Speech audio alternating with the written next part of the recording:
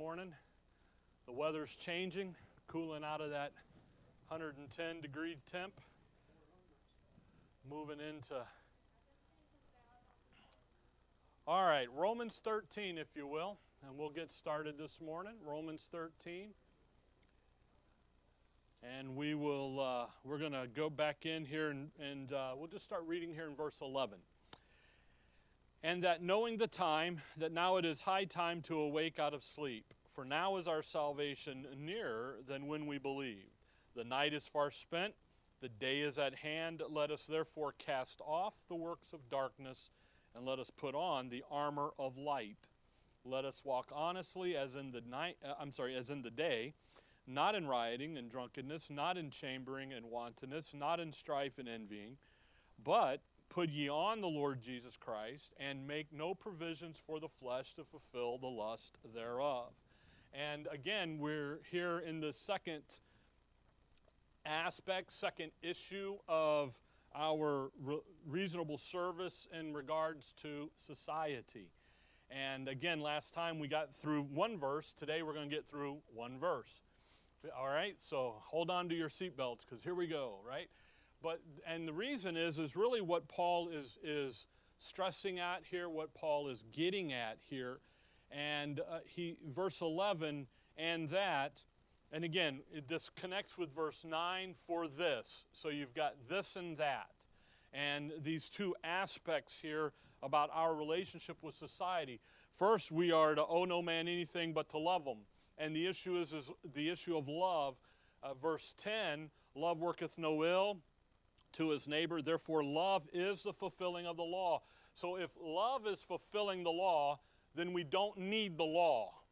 We need love, okay? And again, that love there is not what you see in the world out there. If you love me, if you do what I want you to do, then I'll love you back. And that condition, it's rather that issue of that value and esteeming one another better than themselves. And that issue of having God's viewpoint about your neighbor. Then in verse 11, and that knowing the time, that now it is high time to awake out of sleep. For now is our salvation nearer than we believed. And we went through that. We're to recognize the time that we live in. The issue of urgency, that awake, it's high time. That issue where he makes that reference at the end of verse 12 there, armor of light. Who wears the armor? The soldier does. The soldier's always ready. Leaves on the breastplate, leaves on the belt, leaves on the shoes, doesn't undress completely, is ready to go to battle, and just can then go in and take up the shield, the helmet, and the sword and move on. And that issue of knowing, we know something about time. Time is valuable. It's short, but Paul tells us there in Ephesians 5 to redeem the time. Buy it back, rescue it from the adversary. The adversary is using time to push forward his agenda, his policy, his program. Paul says, bring it back, rescue it, use it for us. Let's use it for our sake. And that issue there at the end of verse 11, we kind of ended here last time, about the issue of our salvation is nearer than when we believed. That is more than a reference to the rapture, what we call the rapture, the day of redemption, our gathering together. That's more than that. There's actually a thing over in Timothy where he talks about our salvation in Christ Jesus with eternal glory. So it's our time, we know something about time, and we need to understand that. And when we do that, then there's a sense of urgency that we're to have in our relationships, in our interacting with our neighbor, with society. And that's really where verse 12 comes in.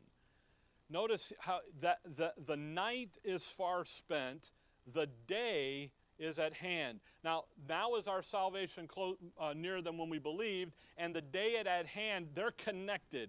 That day of Christ, Paul calls it, talking again about the ending of the dispensation of grace, our gathering together, our presentation to the Father, the judgment seat, the presentation to the Father, and then the placement into the heavenly places.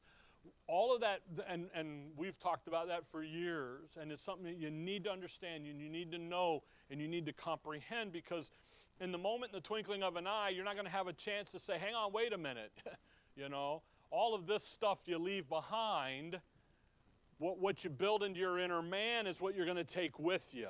So we're to build some stuff there. We have to understand this issue in verse 12 now, really this whole section, from a dispensational viewpoint.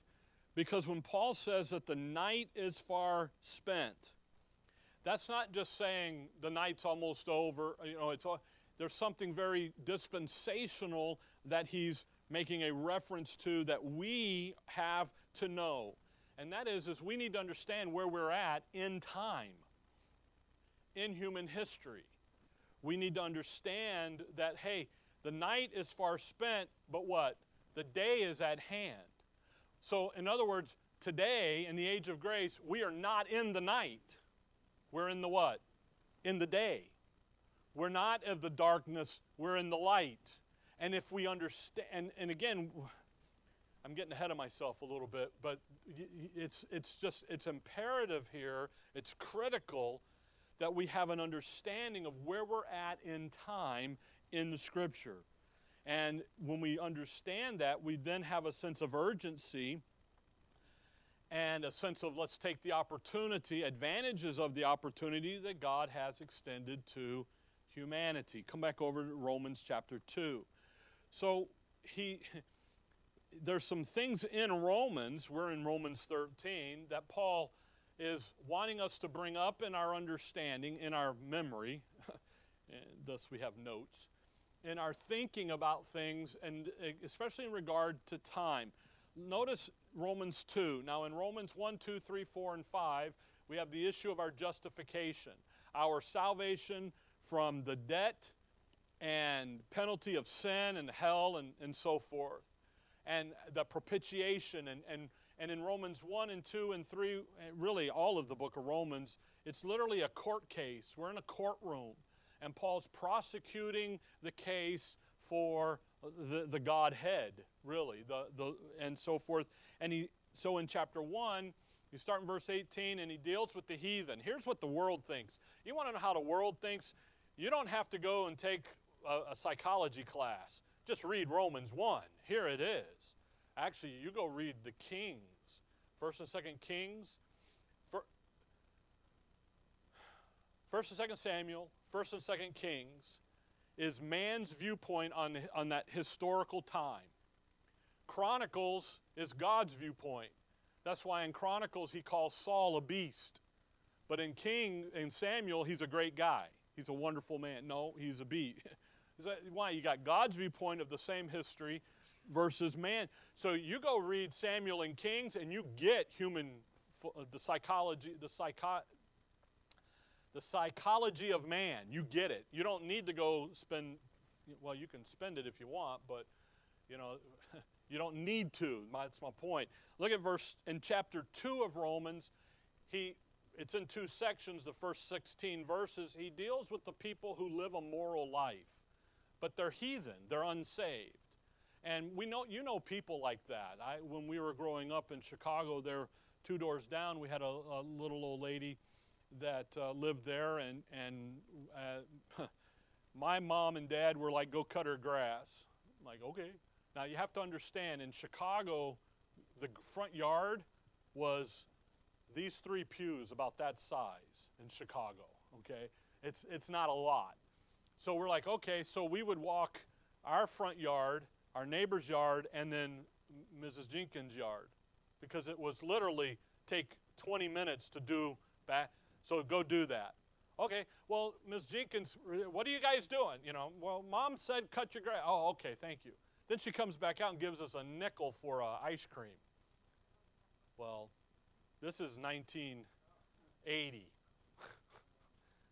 81, 82. Ice cream was a quarter, but we couldn't tell her that because that's rude, and you don't be rude. So we would say thank you. And so she'd give a nickel to me and a nickel to my brother, you know. Go get your ice cream. Well, we couldn't do that down at the the store at the end of the street. But what did you do? That had a point. Oh, she was a very moral lady, nice lady. She never committed a horrendous crime in her life, but she rejected the gospel. That's who he's talking to here in the first 16 verses. That's why he'll say, O man, there in verse 1, therefore thou art inexcusable, O man, whosoever thou art that judgest, for wherein thou judgest another, thou condemnest thyself, for thou that judgest doest the same thing. See, I don't do that, so you're wrong. I'm right, you're wrong. No, you're wrong. Now look at verse 4. This is what I'm after. Or despisest thou the riches of his goodness, and forbearance, and longsuffering, not knowing that the goodness of God leadeth thee to repentance? Notice that. How is God dealing with humanity? There's a richness of his what? Of his goodness. There's a forbearance. There is a long-suffering. You see, why is God, by the way, forbear, to put up with your offense, to put up with it? Why? You know, he has a right to respond instantly to the offense of his righteousness. He has that right to nail you. But he didn't do that, yet he's chose to do what? Forbear. He's chose to be long-suffering. He's chose to put on display the riches of his goodness. Come over to chapter 9 of Romans. So we already understand that there is something that God is doing today that he wasn't doing in the past. What's he doing? What did he do in the past? When Israel got out of line, when Israel didn't obey the word of God, what God usually do to them? Spanked them. Went and got them. You know, if you see famine in Israel's history, that means that they're not following the word of God, because that was one of the curses, Deuteronomy 15. That was one of the conditions of the agreement. So when things were going bad for Israel, now for you and I, you know why things go bad? You made a dumb decision. You live in a sin-cursed world, Romans 8, Galatians 6, or hopefully you're living for him, and it just is costing you, okay? But look at Romans 9. Again, the passage here, Romans 9, verse 22, a passage that we spent a lot of time going through because it's dispensational in nature, as in how God is dealing with the nation of Israel today. But notice, verse 22, what if God, notice, willing to show his wrath? Was God willing to show his wrath? Yes. It was time. Acts 7, we'll see it when we get over there in just a minute. Stephen sees him standing prophetically. That's to come back and to judge and to plead for Israel. But he says he sees him standing and the glory. And that glory, there's the angelic realm, the armies of heaven ready to come back. He's willing to show his wrath and to make his power known. So God is willing to do what? To show his wrath and to make his power known. Endured. Uh-oh, what happened here? God chose to do something different here. Endured with much long suffering the vessels of wrath fitted to destruction. God one day will execute his wrath and make his power known, but until that day, he's chosen to show his goodness, his long suffering, his forbearance.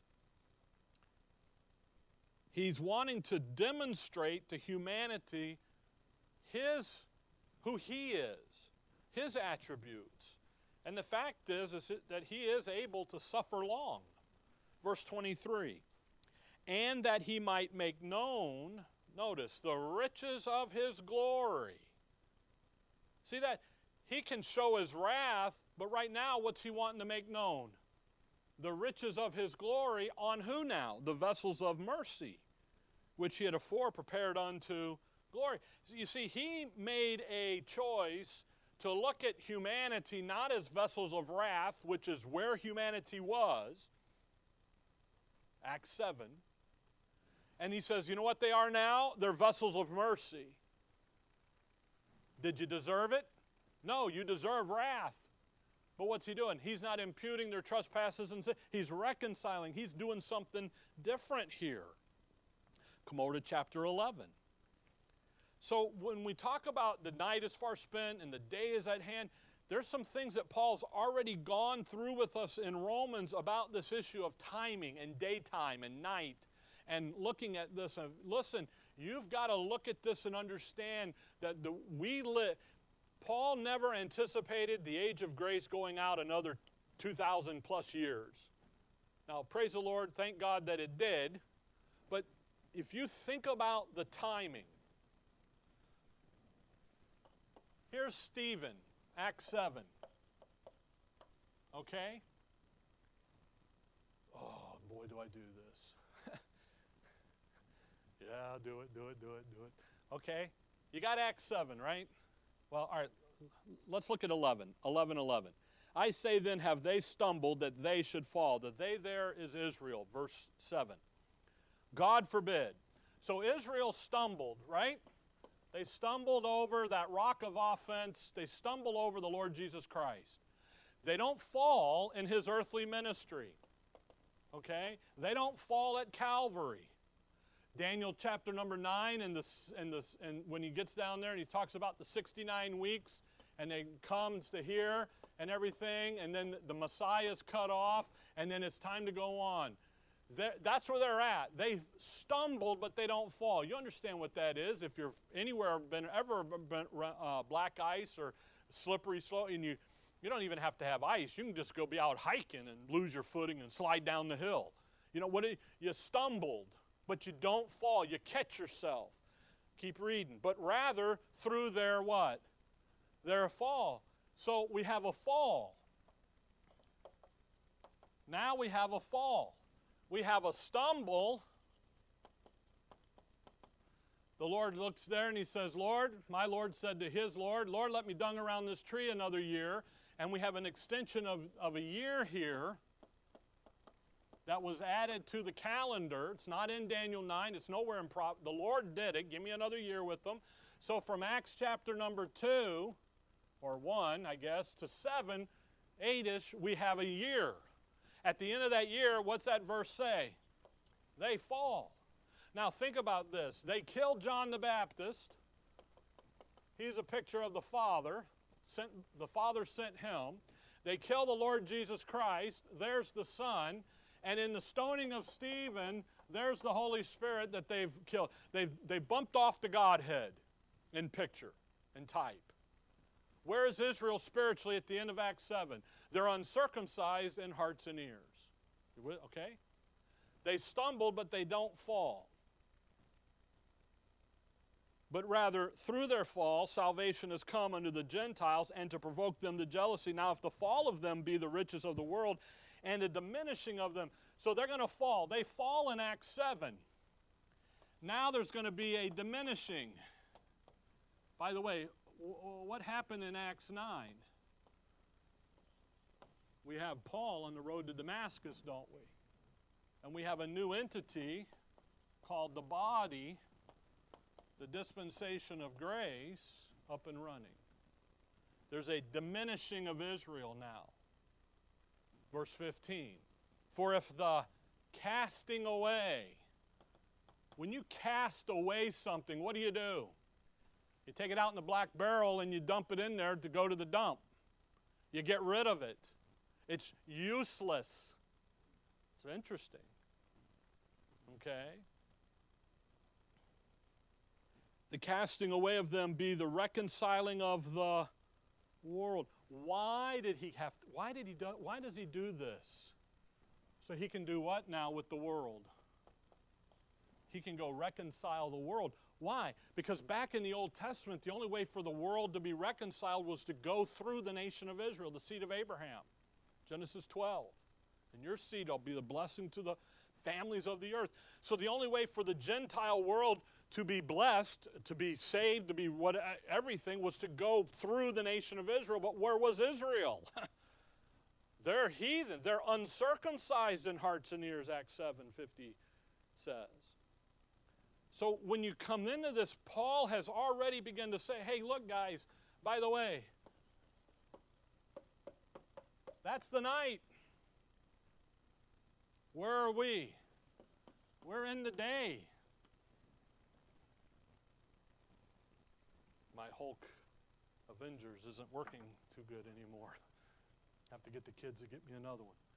Now, come back to chapter 13. So when he talks here about this, Romans 13, verse 12, the night is far spent, the day is at hand.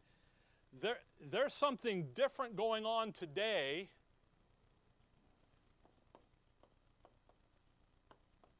but now, time passed.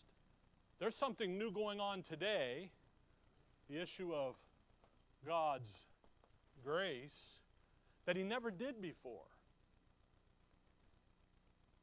So what did he do? He hit, I don't have a different color. He hit the pause button, didn't he? Because when Stephen looks up and he sees the Lord standing, oh man, we got to go do that. I'm ahead of myself, big time. Come back to Acts 7. Acts 7. Just get Acts 2, get Acts 7. We'll do it now, and then we'll throw the notes out and keep moving. Acts chapter 2 and Acts chapter 7. Acts chapter 2, you have Peter on the day of Pentecost. Verse 1, and when the day of Pentecost was fully come. The day of Pentecost is fulfilled. Now, they've got today, I know everybody did Pentecost and everything. It's just pictures, it's just ceremony. The fulfillment of Passover is Calvary. The fulfillment of Pentecost is done. Those don't need to be fulfilled anymore. They're done. Day of Atonement, Day of Trumpets, Feast of Tabernacles, all that's coming. 4 of the 7 feasts are fulfilled, never to be touched again. 3 still coming. That's the ages to come out there. Acts chapter 7, Peter stands up and he's talking, verse 22. You men of Israel, hear these words. Who's he talking to? Israel. He ain't talking to a Gentile. Now, well, there might be a Gentile in the audience. Yeah, but Peter don't care. He's talking to the Jews. That's who he's supposed to talk to. Verse 23, him being delivered by the determinate counsel and foreknowledge of God, ye have taken by wicked hands, have crucified and slain, whom God hath raised up, having loosed the pains of death, because it was not possible that he should be holden of. Calvary was not a good thing for the Jews. By wicked hands, they crucified him. Verse 34, for David is not ascended into the heavens, but he saith himself, the Lord said unto my Lord, sit thou on my right hand until I make thy foes thy footstool. Now the quote is out of Psalms 110. So when you go back to Psalms 110, you don't have to do that. I'll read it here for you. You can, obviously. Psalms 110, verse 1.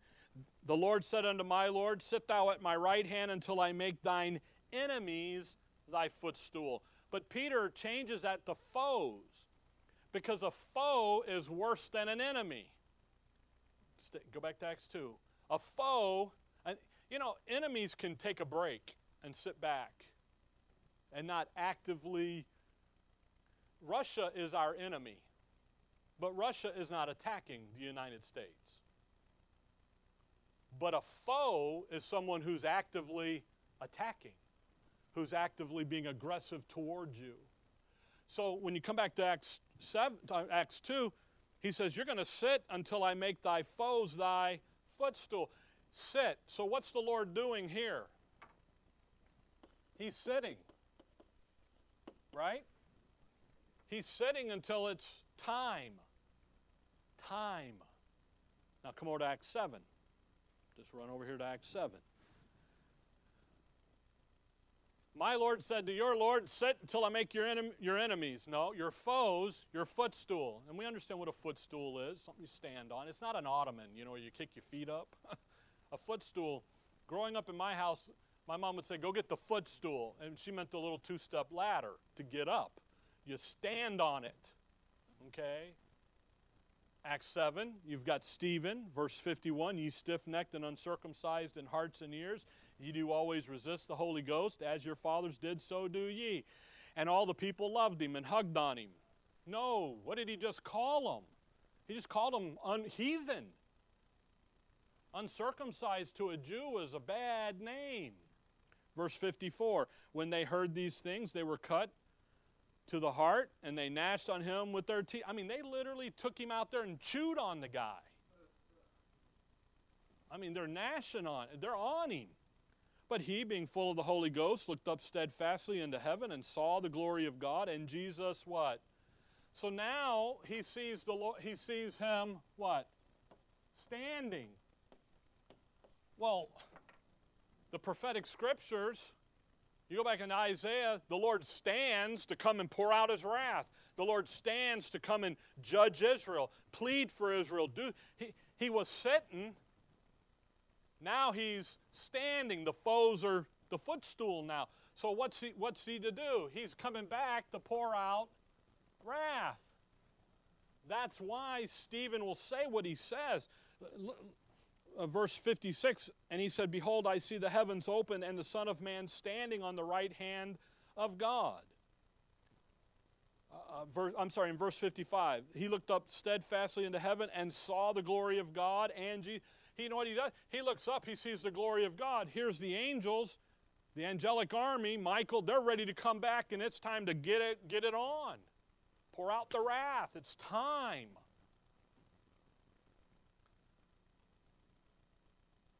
That's why Stephen will say in verse 59, they stoned Stephen, calling upon God and saying, Lord Jesus, receive my spirit.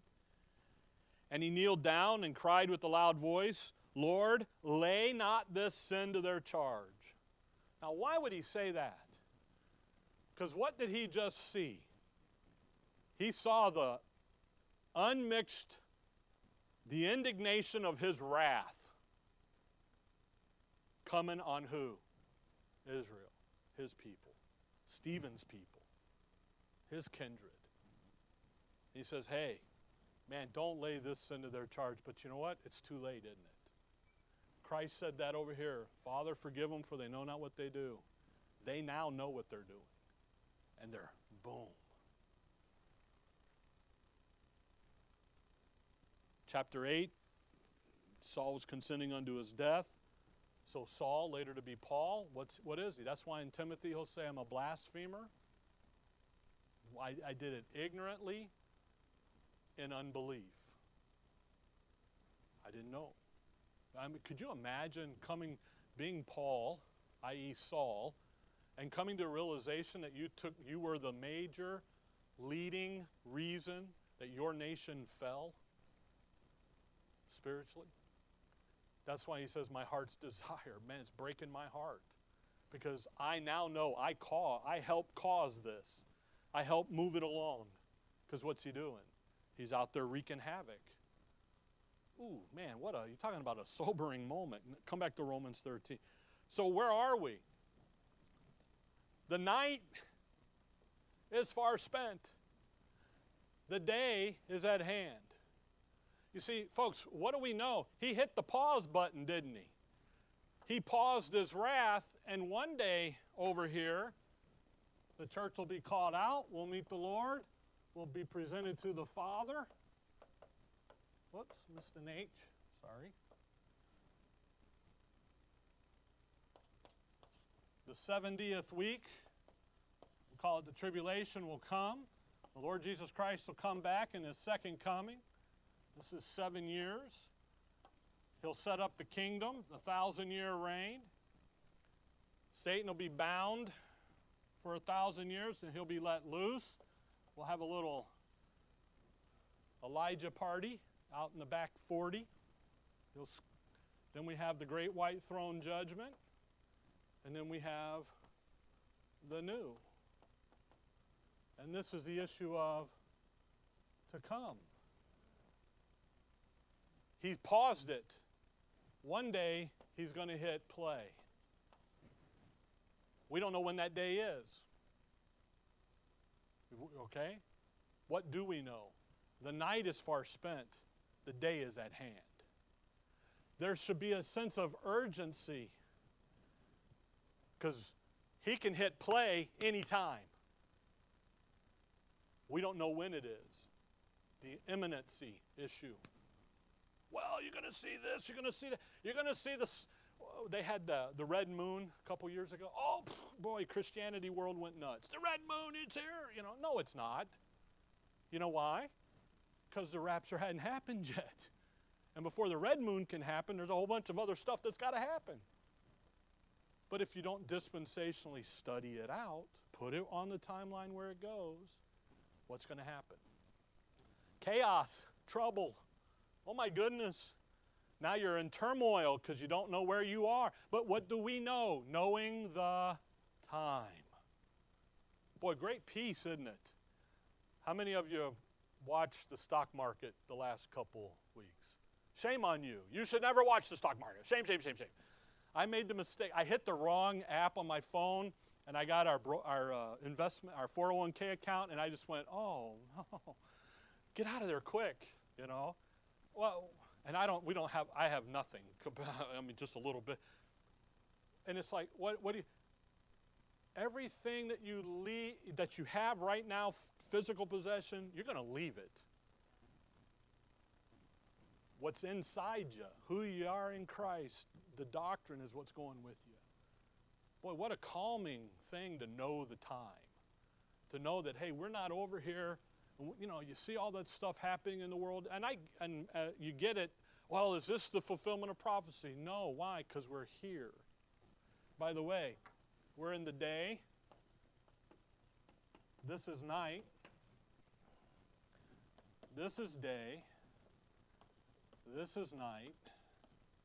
And there's day. The Lord said, come over to John.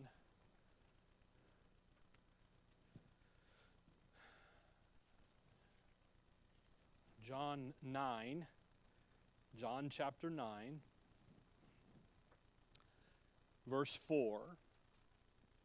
I must work the works of him that sent me. Well, so the Lord's speaking. Who sent him? The Father did. He's got the Father's business to do. While it is, what? Day. The night cometh when no man can work. As long as I am in the world, I am the, what? Light of the world. Notice it doesn't say day. He says what? Light.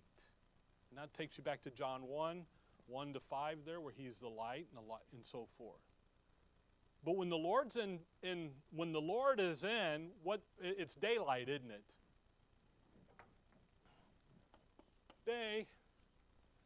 And when he leaves, it's night. Remember, the Lord looks at him and says, when the bridegroom is here, everybody's having a good time. When the bridegroom leaves, what are they going to do? They're going to have prayer and fasting. I'm here. We're having a good time. When I leave, guys, what are you going to have to do? Pray and fast. Why?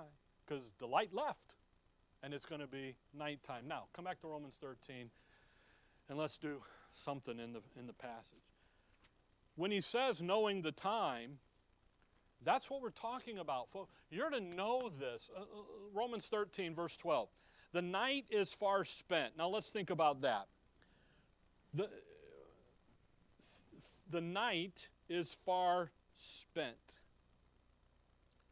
When you spend something, spent, it denotes value.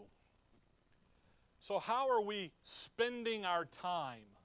The night is far spent, the day is at hand. How are we spending our time? Time is valuable. Again, what did he tell us? Redeem the time. Let's redeem that. You go back and you buy it out of the pawn shop of the adversary. He's the one controlling time right now. He's the prince, the power of the air. He's in charge right now. And what do? We're going to buy it back for our own use. It's far spent. It's depleted, though, isn't it? So the night season has running, and it's being depleted. Nothing left. Come over to Mark 6, I'm sorry. Notice the Lord. Mark 6. In our study in Mark, we spent some time in this, but just catch what he says here. Mark 6, verse 35. Mark 6. You see, the night, you know, it's far spent. It had run to its end. It's ready for wrath. It's far spent. Mark 6:35, and when the day was now far spent, the disciples came. It's the feeding of the 5,000. The day is far spent. What are we doing? We're coming to the end of the day, aren't we? Literally, on the clock. The sun's going down. His disciples came unto him and said, this is a desert place, and now the time is what? Far past. See that issue of spent and far past used there? That's the night, the time of trouble, the night season. There isn't any of it left. That's why Stephen sees him standing. It's ready for him to do what? Come out and bring night done. Nail it. That's why over here in the nighttime, in the darkness, nails it. That's why when you look at Daniel, Shadrach, Meshach, and Abednego, if I could say their Hebrew names, I'd be saying that because that's their real names. But it's easy, growing up as a kid, you learn the other ones. Nebuchadnezzar, big image, bow down. All that's at night. It's a nighttime thing. They said, no, we're not doing it. And where did they go? They went in that fiery furnace. And they're okay because I picture the little flock going through tribulation and so forth. My point is the night is what? It is far spent.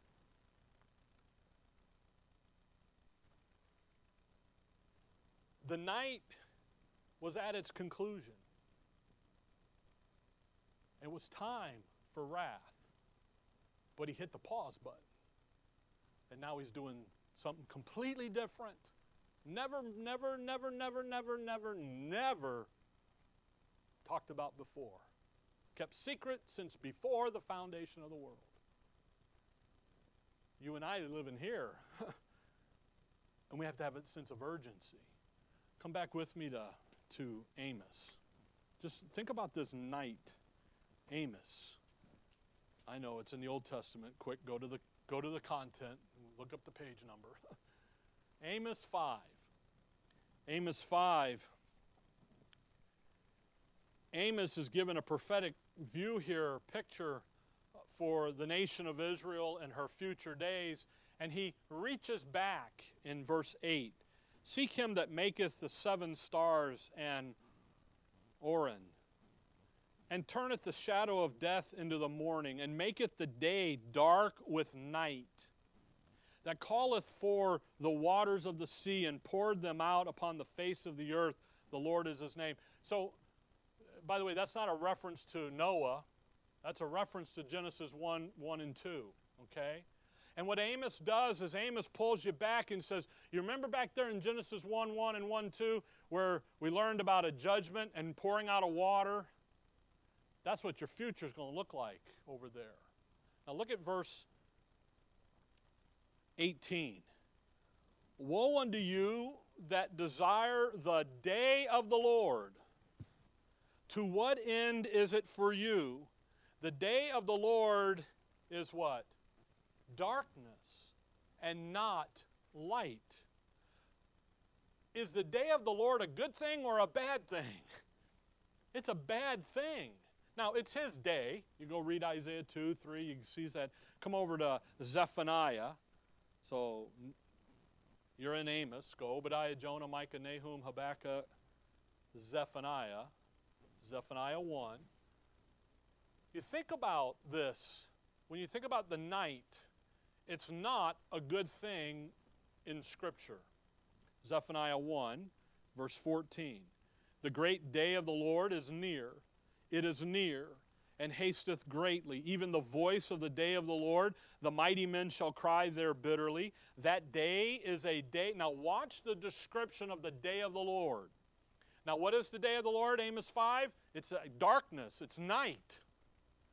Now watch it. It's a day of wrath, a day of trouble and distress, a day of wasteness and desolation, a day of darkness and gloominess, a day of clouds and of thick darkness, a day of the trumpet, an alarm against the fenced cities and against the high towers. That's not a good thing. That's a bad deal. Verse 17, and I will bring distress upon men, and they shall walk like blind men, because they have sinned against the Lord, and their blood shall be poured out as dust, and their flesh as the dung. Neither their silver nor their gold shall be able to deliver them in the day of the Lord's wrath. But the whole land shall be devoured by the fire of his jealousy, for he shall make even a speedy riddance of all them that dwell in the land. Paul, that's not our day. Today we're a vessel of what? Mercy. We're not vessels of wrath. We were vessels of wrath, but he paused that. Today we're vessels of mercy. And we don't know how long that's going to last. Come to 1 Thessalonians chapter 5. By the way, here is where we would have done all of that on the board. Okay? If I'd have stayed with my notes. That's okay. 1 Thessalonians 5. So what Paul's getting at is, look guys, in your relationship with society, you need to love them. God committed his love toward them, and that while they were yet sinners, Christ died for them. You got to love them the way God loves them. But you got to have a sense of urgency, because we're on pause. And if he hits the play button, oh, I hit it there. Play. What's going to happen? You're no longer the vessels of mercy. You're now the vessels of wrath, fitted for destruction. Redeem the time. 1 Thessalonians 5, verse 1, but of the times and seasons, brethren, ye have no need that I write unto you. For yourselves know perfectly that the day of the Lord so cometh as a thief in the night. Notice what Paul... the assumption that, well, not assumption, what Paul has done with the church at Thessalonica. He taught them this. He said, listen, we were right here with Stephen, Acts 7. He pulls Acts 7 out, gives it to them. Says, hey, this is where we are. God paused it. We're here now. We're not in Daniel 9. We're here. We've interrupted that. And he literally lays out that there's an assumption that we need to know something about the times and seasons. What did the Lord do in Acts 1? You remember when they asked him, will you restore again? And he says to them, it's not for you to know the times and seasons. Then he educates them, and then they do know. What are we to know? We're to know this. Why? Because where are we at? We're here in the day. And it's a lot easier to work in the daylight than it is at night. Don't function over here. Oh, by the way, we're not over here. Most of Christianity, they like to drag us over here. I don't know why. I never understood the fascination by Christianity of the book of the Revelation. It is a very dark book. But yet we got to live in it. No, let's live in Romans. Let's live where the light is. See that? Paul, we're to know something here. Verse 3. Watch what we're to know. For when they shall say peace and safety, then sudden destruction cometh upon them. See that issue of sudden destruction? There's a boom, boom, boom. Paul will tell Timothy, hey, the grace of God and all them that love his appearing. Now and at the first. How did he appear to Paul? He didn't send him a message ahead of time. He just suddenly appeared. How's he going to end over here? A sudden appearance. We have no idea, there's no way on God's green earth to identify when the rapture is going to happen. I know they wrote a book, what was that, 1988 or 1984 or something like that. Guess what? We're still here. Actually, somebody said something about the end of September of 2022 here or something. Like, what? You know what they're trying to do? Sell books. That's what they're trying to do. But it took time to write the book. So it's not something that's done in the moment. They've been planning it out. Anyway, look at verse, where did I stop? Verse 3, verse 4. But ye, brethren, are not in darkness, that the day should overtake you as a thief. So the day there is a reference to the day of the Lord, not the day here like what we're talking about. But where are we? We're not in darkness. We're to have some understanding. We're to know. Verse 5, ye are all the children of... Now watch this. light and the children of the day. You see how there's two things there? That's where we're headed in Romans 13 and 14 now, okay? Because there's a children of the day and there's a children of light. And there's a connection here. We are not of the night nor of darkness. Two things there. Remember the thing in John 1, and the darkness comprehended it not. That issue of spiritual darkness. In Colossians over there, he translated us from the power of darkness into the kingdom of his dear Son. But then there's a night and darkness. See that two things there. The Lord on the cross, 3 hours of darkness, and then the sun went out for the same 3 hours, and a darkness that could be felt. You got two things going on. You got the spiritual realm work, and you got the physical, okay? But what I want you to see here is, notice in verse 5, you're the children of light and the children of day. Now think about children. Come back to Ephesians 5 on our way back to Romans. Children. By the way, get Ephesians 5, but run back real quick to Romans 13. Romans 13, verse 12.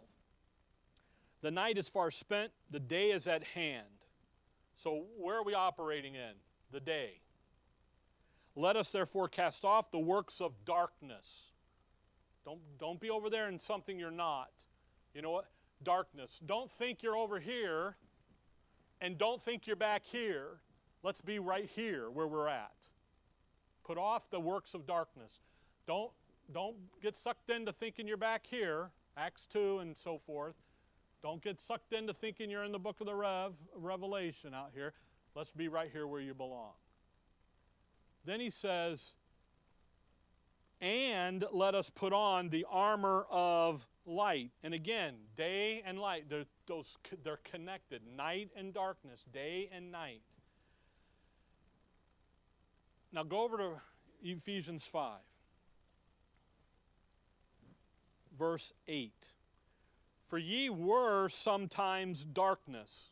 Now that ought to draw your mind back to Ephesians 2, the first 4 verses there, of who you were. What were you? You're the children of disobedience. You're the children of wrath.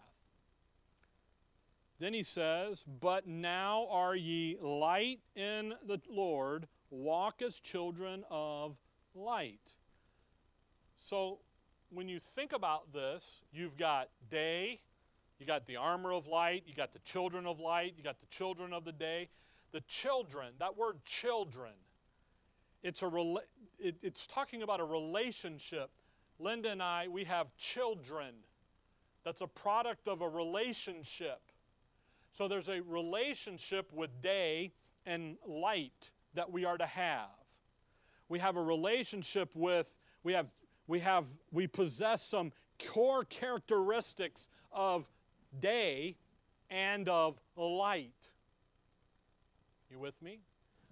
Our core characteristic with day is, where are we? We're in the day, aren't we? Timing-wise, okay? But then who are we? We're children of light. Now there's our connection with our Lord Jesus Christ. You with?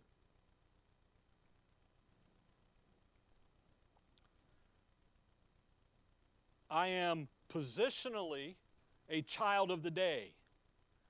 But I am also a child of light, because we're going to see next time, because time is up. In verse 13 and 14, I am to put on the armor of light. I'm to put on the Lord Jesus Christ. So as a child of light, I'm that visible manifestation of Christ. You with me? So positionally, where am I? I'm a child of the day, man. Woohoo! Why? Because I'm in the body of Christ. I'm in Him, but because I am in Him, what am I? I'm light. I got the light coming out of me. Okay? All right, I hope so. Come back to 1 Thessalonians 5. One of the things I struggle with from time to time is how to articulate some of this so you grasp. You got two different things going on, and you're of both. But if you don't think about who you're being as who you are positionally, day, and then visible manifestation functionally of the light, then what happens is we don't walk honestly, which is what verse 13:13 is going to tell us. Walk honestly. Romans 13:13. Walking honest isn't being honest with all men. We have other verses that say that. It's walking as who we are in Christ. Who am I? I am light. Why? Because I have His life, His light in me working out through me. All right, that's next week. 1 Thessalonians 5. Go back to verse 5. Ye are all the children of light and the children of the day. We are not of the night nor of darkness. Therefore, let us not sleep as do others, but let us watch and be sober. And that's back to Romans 13, verse 12. What are we doing here? The night is far spent. This is done. This was on the precipice of wrath being poured out. When Stephen looks up and sees the Lord standing, it is time for wrath and war and judgment. And rather, he goes over, and that next appearance is to Saul of Tarsus on the road to Damascus, and it is of one of grace and peace and mercy and forbearance and long-suffering. The opposite of what should have happened, happened. He had the right to do that. Romans 9, 10, 11, we looked at all that. We operate in the daylight. Why? Because that's who we're at. He pushes play. It's literally going to pick right up where he interrupted it, and it's going to be trouble. Romans 13, verse 12, the night is far spent, the day is at hand. Let us therefore cast off the works of darkness, and let us put on the armor of light. Casting off the darkness. Don't go live like the unsaved. Ephesians 4, 17, 18, and 19. Don't go live like the Gentiles live. That's not who you are. Who are you? I'm a child of light. I'm a child of the day. I'm a child of the Most High. I'm a saint of the Most High God. That's who I am. So I'm going to go live that way. And I'm going to have His thinking and His mindset run it. We got time. We got 5 minutes. Colossians 3. By the way, verse 13:13, let us walk honestly. We'll talk about this next time. Let us put on the armor of light. Let's be who we are in Christ. Let us walk honestly. Let's walk as who we are in Christ. Look at Colossians 3. Again, you have to remember, where are we? We're in Colossians 3. So we're in that book of reproof, correction, doctrine, reproof, correction. So Colossians is the book of correction about the bad doctrine that has infiltrated from the doctrine of Ephesians. Romans, Galatians, okay? Here's Colossians 3, verse 1. If ye then be risen with Christ. The if there is not an if of doubt or of question. It's rather, it's the if of logic. It's the, okay, because you are this in Christ, coming out of the end of chapter 2 there. If you then be risen with Christ, so yes, you are. All right? Seek those things which are above, where Christ sitteth on the right hand of God. Set your affection on things above, not on things on the earth. For ye are dead, and your life is hid with Christ in God. There you go. That's who we are. Now watch verse 4. When Christ, who is our life, shall appear, then shall ye also appear with Him in glory. There's that issue in Romans 13:11 there about the day our salvation is nearer than when we believed. But notice in verse 3, and your life is what? Hid with Christ in God. Who's our life? He is.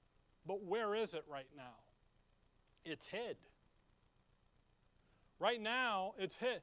Well, when I'm a child of the light, what am I manifesting? His life. Now, there's going to be a day when we're all up and we're presented in the heavenly flesh.